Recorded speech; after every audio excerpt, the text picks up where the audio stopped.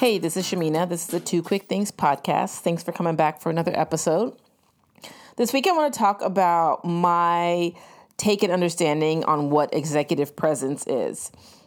You often hear people say, like, this person has a presence or an air about them when they come in, and people are just drawn to them. So I read through a number of articles. The two that resonated the most is one by a Business Insider called 7 Traits of Executive Presence, the Key to Winning People Over. And then the other one is in Forbes magazine, 3 questions that will improve your executive presence. And so while I won't talk specifically about either article, I will kind of draw some points that I saw in there and a few pieces of my own that made sense in terms of what I see as executive presence or how to get some or what it actually means. So there's 6 points and then I have a bonus tip.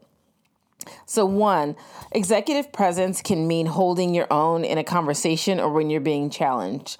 So think of being in a meeting and someone, there's always that smartass that has to come at you and be like, well, what about the devil? They play the devil's advocate role.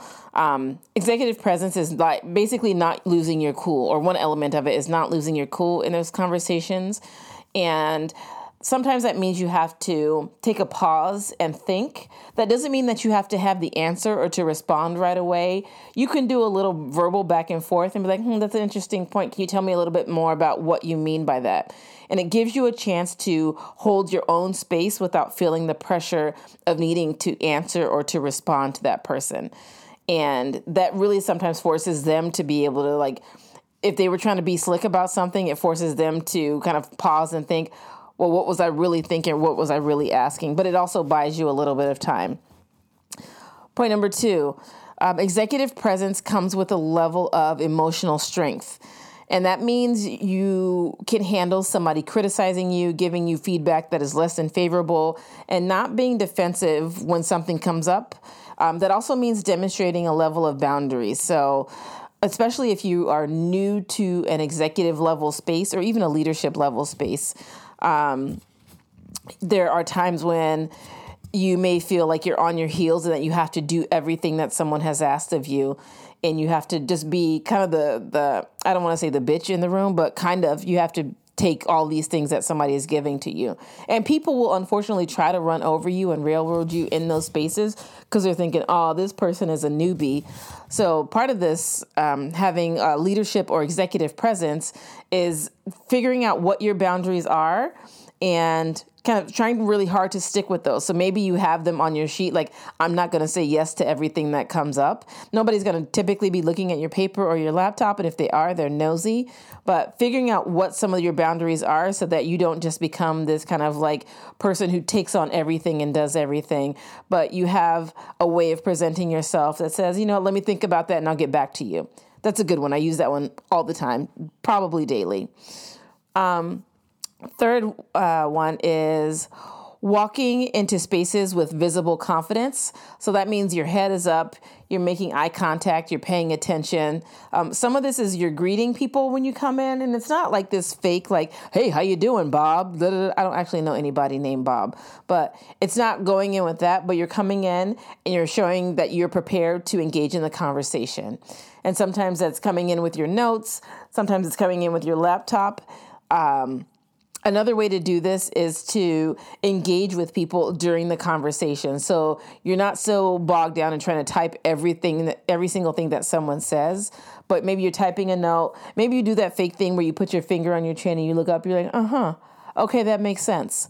Or you ask a question that's maybe not a deep question, but it shows that you have been paying attention and that you can kind of go back and forth with the person to understand their point. So some of it's walking into the space, literally looking like you've come prepared to show up for this conversation. And that can also mean you have done your homework on the back end. And I don't mean homework like you stay up all night reading every single line, but you've got a few points from maybe the agenda that you want to address, or maybe if there are notes from the last meeting, you've come up with a few points where you could get a little bit more understanding. It shows that maybe you don't have all of the understanding, but you know enough to say that I'm interested, I'm invested, and I'm confident about this question. So that's another little tip for you right there. Executive or leadership presence.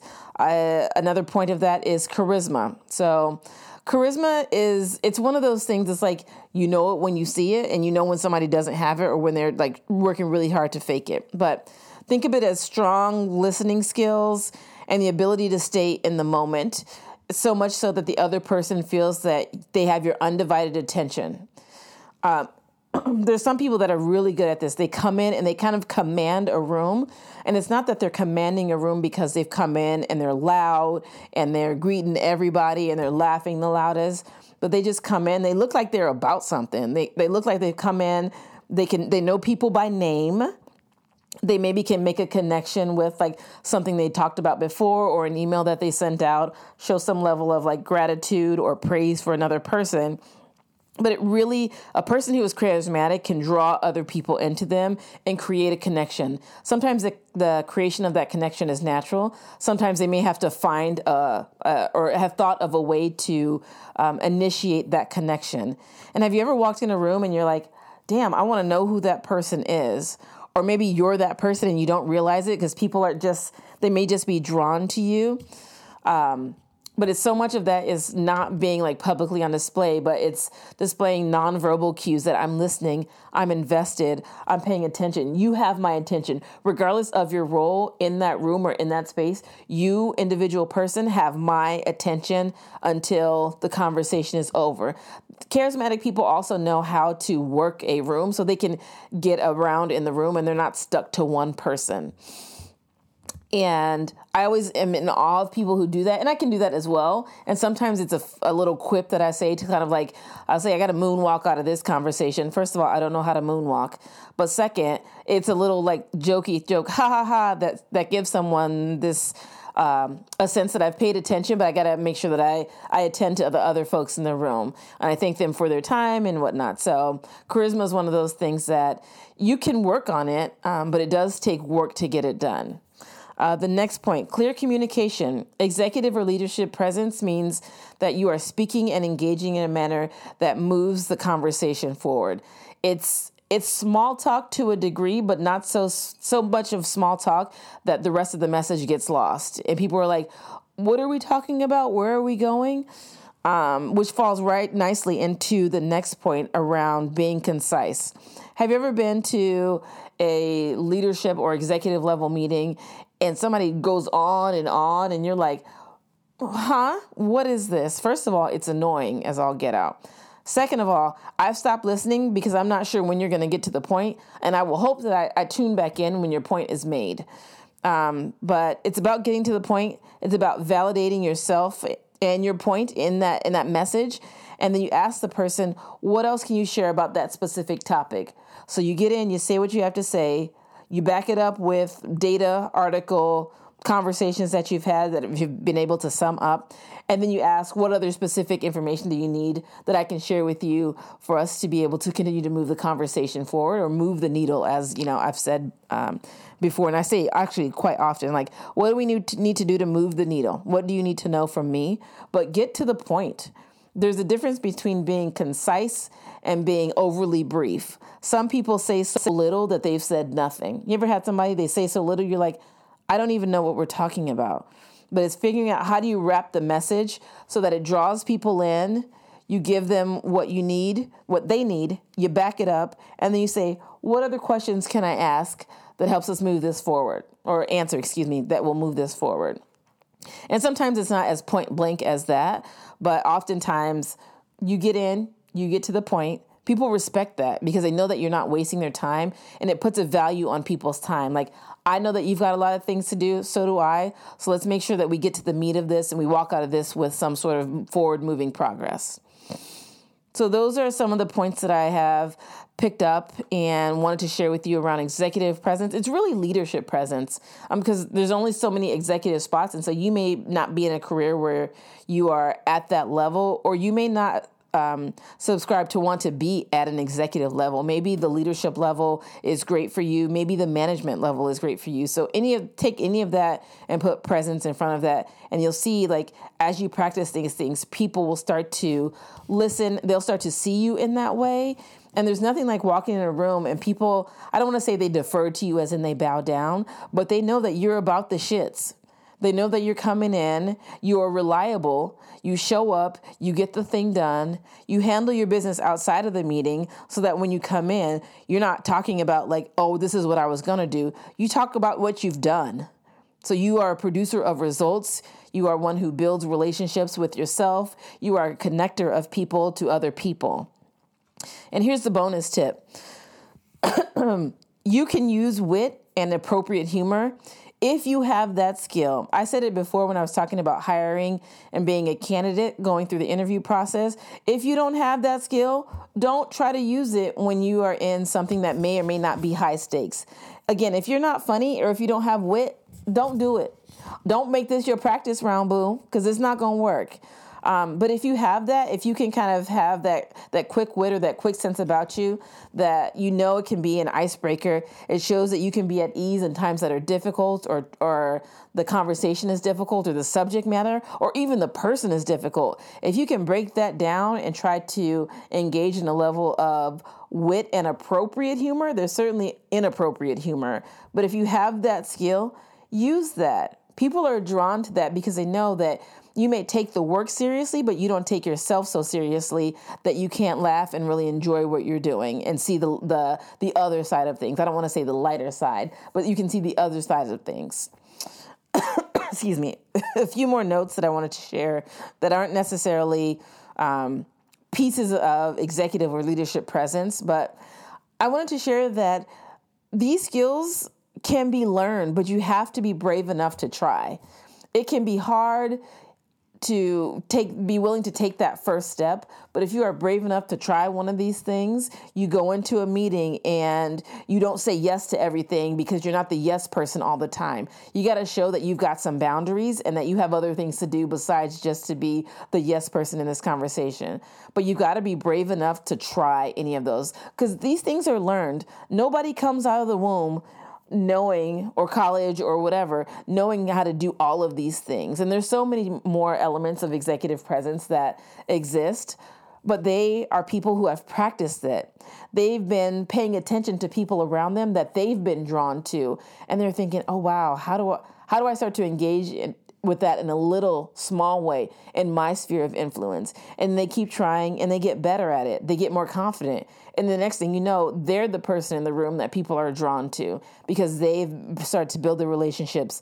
They are able to hold their own in the conversation. Their communication is clear and concise. And people want to hear them talk because they know they're going to be about it and then it's going to be done. Another point, I think, so I'm in like this Facebook group where it's people who are trying to transition out of higher education. Interesting group, but that's beside the point. And there may be some listeners from that hear the show that are in that group. I just want to affirm that no amount of degrees or certifications or the initials behind your name can give you executive presence. You have to practice. And the funny thing is, there's so much free material out there and so many people you can literally watch to get the gems that get you to the place of having leadership or executive presence. It's not even funny. You already have all the skills likely. If you were paying attention to this and you're like, oh, I've been able to do that, or I want to do that. You've got the skills already. You just haven't started to apply them yet. Why? I don't know because I'm not in your mind. But you have those skills already. And if you feel so disconnected from this particular conversation, start to look at people's TED Talks. Those people likely have an executive or leadership presence. You know why? Because you're watching them. They probably have a whole bunch of views on their TED Talk or their YouTube video or on their podcast. People are paying attention to what they're doing because they have a way of getting about the shits. And I'm going to go ahead. I'm going to dare you to try any of the skills that I just named or look up an article on your own about executive presence and try one of those in the next week and see what happens. Chances are you're not going to get fired. I mean, again, if you're not funny, don't try to be funny because that can go sideways real quick.